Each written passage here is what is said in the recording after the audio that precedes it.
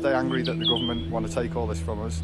Stay angry that Highways England want to plough 4 lanes of HGV traffic through this. It will just be an environmental disaster, it will be an emotional disaster, it will be a mental health disaster. Any work that will disturb the cap on that site has the potential to release dioxins, asbestos fibres, polychlorinated biphenyls, chemicals that are proven to be carcinogenic or harmful to health. People are still unaware at just how severe and how detrimental the plans are. The amount of pollution, literally just killing people off. All the distress that continual traffic causes all the time, the noise, the particulates. So we've got to find a way to deal with this, but building another road is not the answer.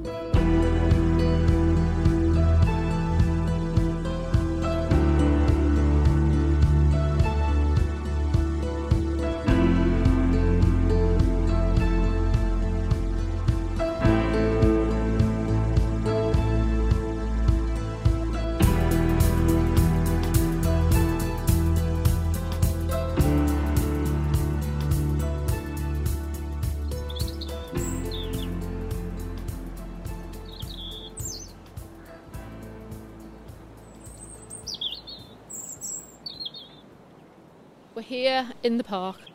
Rimrose Valley's long, it's about 2.5 miles long, about half a mile wide, and we're pretty much halfway down near the running track. We're overlooking a beautiful wildflower meadow. We're overlooking people running around the track. These are just people that have just come down on their own accord. And we've got dog walkers, we've got the wind blowing in the trees. It's just heaven, absolute heaven. Welcome to the first episode of a series of podcasts about the fight to save Rimrose Valley Country Park in Sefton, Merseyside, which we've called We Said No. My name is Linda Gaskell, and I'm part of the campaign team for Rimrose Valley Friends. Over the next few episodes, we'll be looking at the history of the park, what it means to local people, and what the impact could be for the community, wildlife, and wider area from the threat of a new 4-lane highway proposal from Highways England. Situated on mostly reclaimed land, Rimrose Valley Country Park is about 1 mile away from the Port of Liverpool, run by Peel Ports, and provides a valuable and unique green oasis amongst what is otherwise a heavily populated and industrialised area. Approximately 90,000 people live within a 1 mile radius of Rimrose Valley, communities ranking amongst the most and least deprived in the UK. Today, the park feels like it has been here forever, with abundant wildlife and mature trees. It's difficult to believe that back in the 1960s, much of this area was used as landfill, as local resident Ian Myers remembers. I've been living in Crosby all of my life, which is 66 years now. As a child, it was a great place to go and ride all over the landfill site on our bikes, but once the development was allowed then and the trees were planted, and it became a wonderful resource for walking, for exercise, and people using it. It's been fantastic compared to what it was when it was just a landfill site. And it was a landfill site before the duty of care regulations and all of the EC regulations, which probably won't exist very much longer, were introduced to prevent the disposal of things like asbestos, transformer oils, batteries, etc., etc. And I can remember as a child there being, evidence of this sort of material all over that site.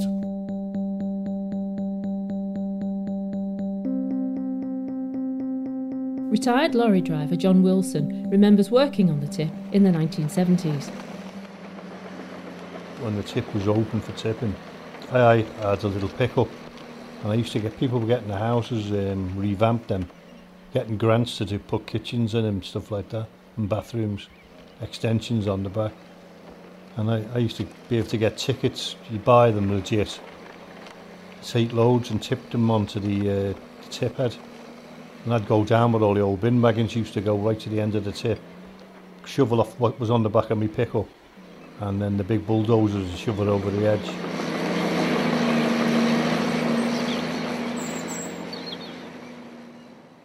My name's Paulette Lappin. I'm the Labour councillor for Ford Ward in Netherlands. The park's lovely. I've grown up with the park since I was a child, really, and I can remember it actually growing from what was, you know, a bit of a tip into an absolutely beautiful green space. And in many ways, this much I know, that it was down to a lot of the officers inside Sefton Council who were deeply committed to actually greening the area, and they've made an absolutely wonderful job of it, really. And it's, one would say, the only green lung in the middle of Bootle, quite frankly. It's the only place where you can actually look and you can see green and trees without any concrete or buildings in front of you.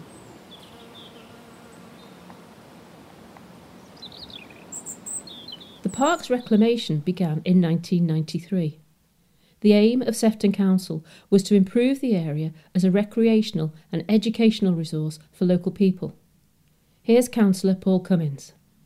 Well, we had a head of our coast and countryside division within Sefton, a gentleman called Dave McAlevey, he won't mind me using his name, who had a vision for the length and breadth of the park. Of course, even in those days, the council wasn't exactly overloaded with cash to develop areas, and particularly for this sort of facility. But what he did was he had a map looking at various sections of the area, and then devised a plan as to how he could get the resources to make it happen. So the funding to make the park a single park was made up in lots of small pieces of funding brought in when one piece of funding was promised, then to generate more, and so on, until it became the whole of the country park as we see it today.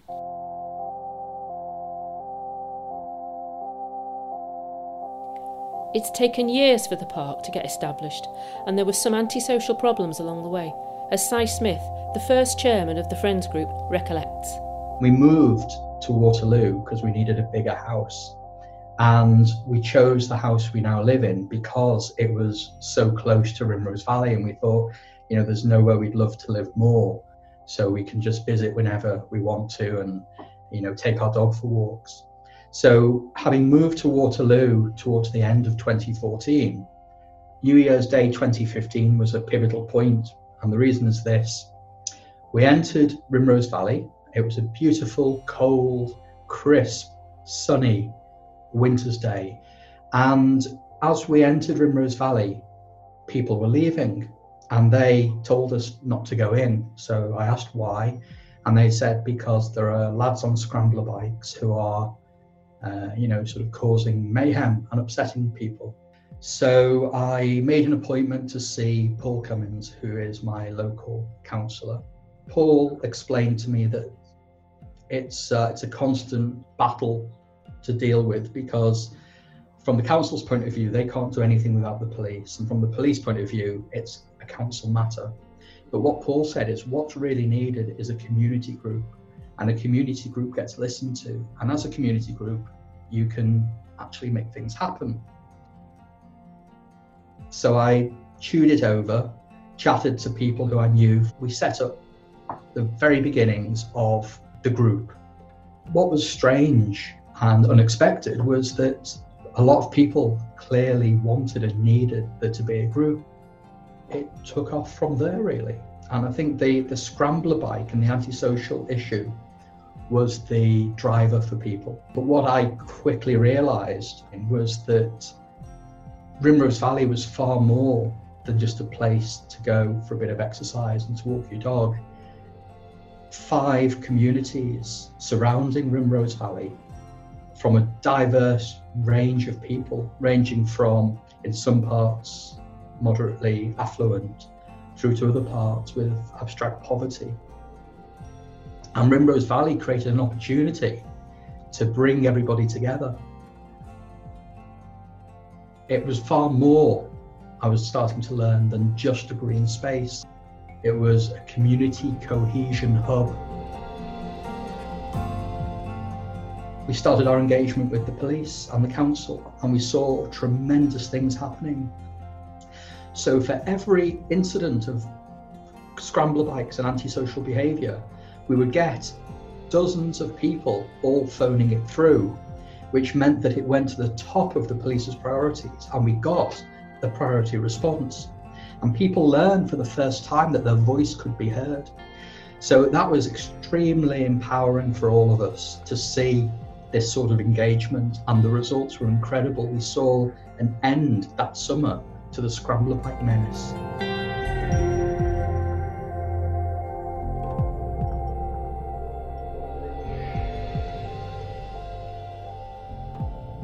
Rimrose Valley Friends continue to support the community and improve the park through such things as organised nature walks and foraging sessions. More recently, sowing one of the largest wildflower meadows in the Liverpool region.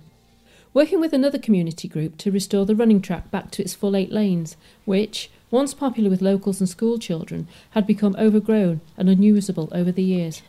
Here's John Carragher from Marsh Lane Harriers. I only live in Kingsway and just thought about the track. It's been here for so long and it was in a bad state. So we thought, saves us over on the roads, we can come here and use it. And we've got a couple of lads together now who've come down off their own back, free of charge, their own machines, and they're all here now doing it for us. First phase now will take probably today. So it'll be open tonight for people to run on, and obviously tomorrow and stuff like that. But then we're going to try and do the rest of the track as soon as possible, and then try and restore it fully. Yeah, my name's Chris Murphy. I went to school at Chesterfield Annex for its last year before it got demolished, and we regularly used the facilities. I can remember the track how it used to be, 8 lanes with the steeplechase down the bottom, the long jump pit over there, and yeah, we used it all the time. I've run all my life. I was a bit apprehensive, the amount of people who've got in touch to say how excited they are and how fondly they remember it. I thought there was a bit of pressure on the lads here, but they've done really well so far. It's come up really well.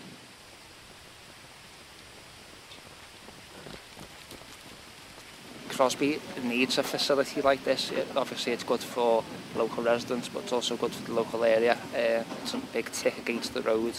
Since the lockdown begun, a lot of people have been getting into running, and the track's been very popular. It's been hard to get on here, so obviously now it's widened and improved. More people will be using it. It's all good, yeah. It's Michael Powell, coach for the Marsh Lane Harriers. I run for years. I've been running up and down the Dock Road because that's like the least traffic. But you're choking yourself to death, and it's just here you've got the flowers, the trees, it's natural, it's what you need to be doing. You're on the Dock Road, breathing in fumes off 100 wagons going down here, and it's just not enjoyable, it's not good. I've got 3 children, 2 young girls and a baby boy. We come here regularly on our bikes, walks. It's a facility, you know, it's great. Big green lung in the middle of a pretty built up area. It's beautiful, and as from a runner's point of view, you couldn't really pick anywhere better to run.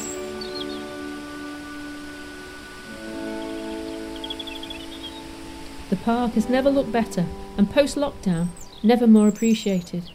But what about the future? In our next episode, we get to the heart of the community's fight to save the park from Highways England's plans to bulldoze it by constructing a dual carriageway along its entire length. We'll look at where these proposals came from, who aims to benefit, and who will be directly impacted if it goes ahead. These post-COVID-19 times are an opportunity for positive change that respects the health and well-being of people within all communities. Let's make a start now.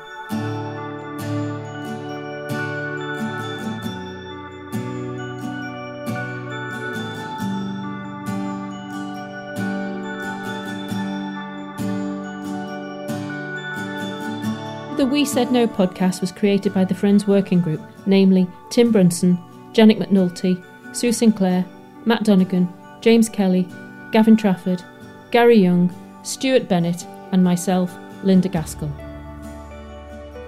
Our music is composed and created by The Reeds.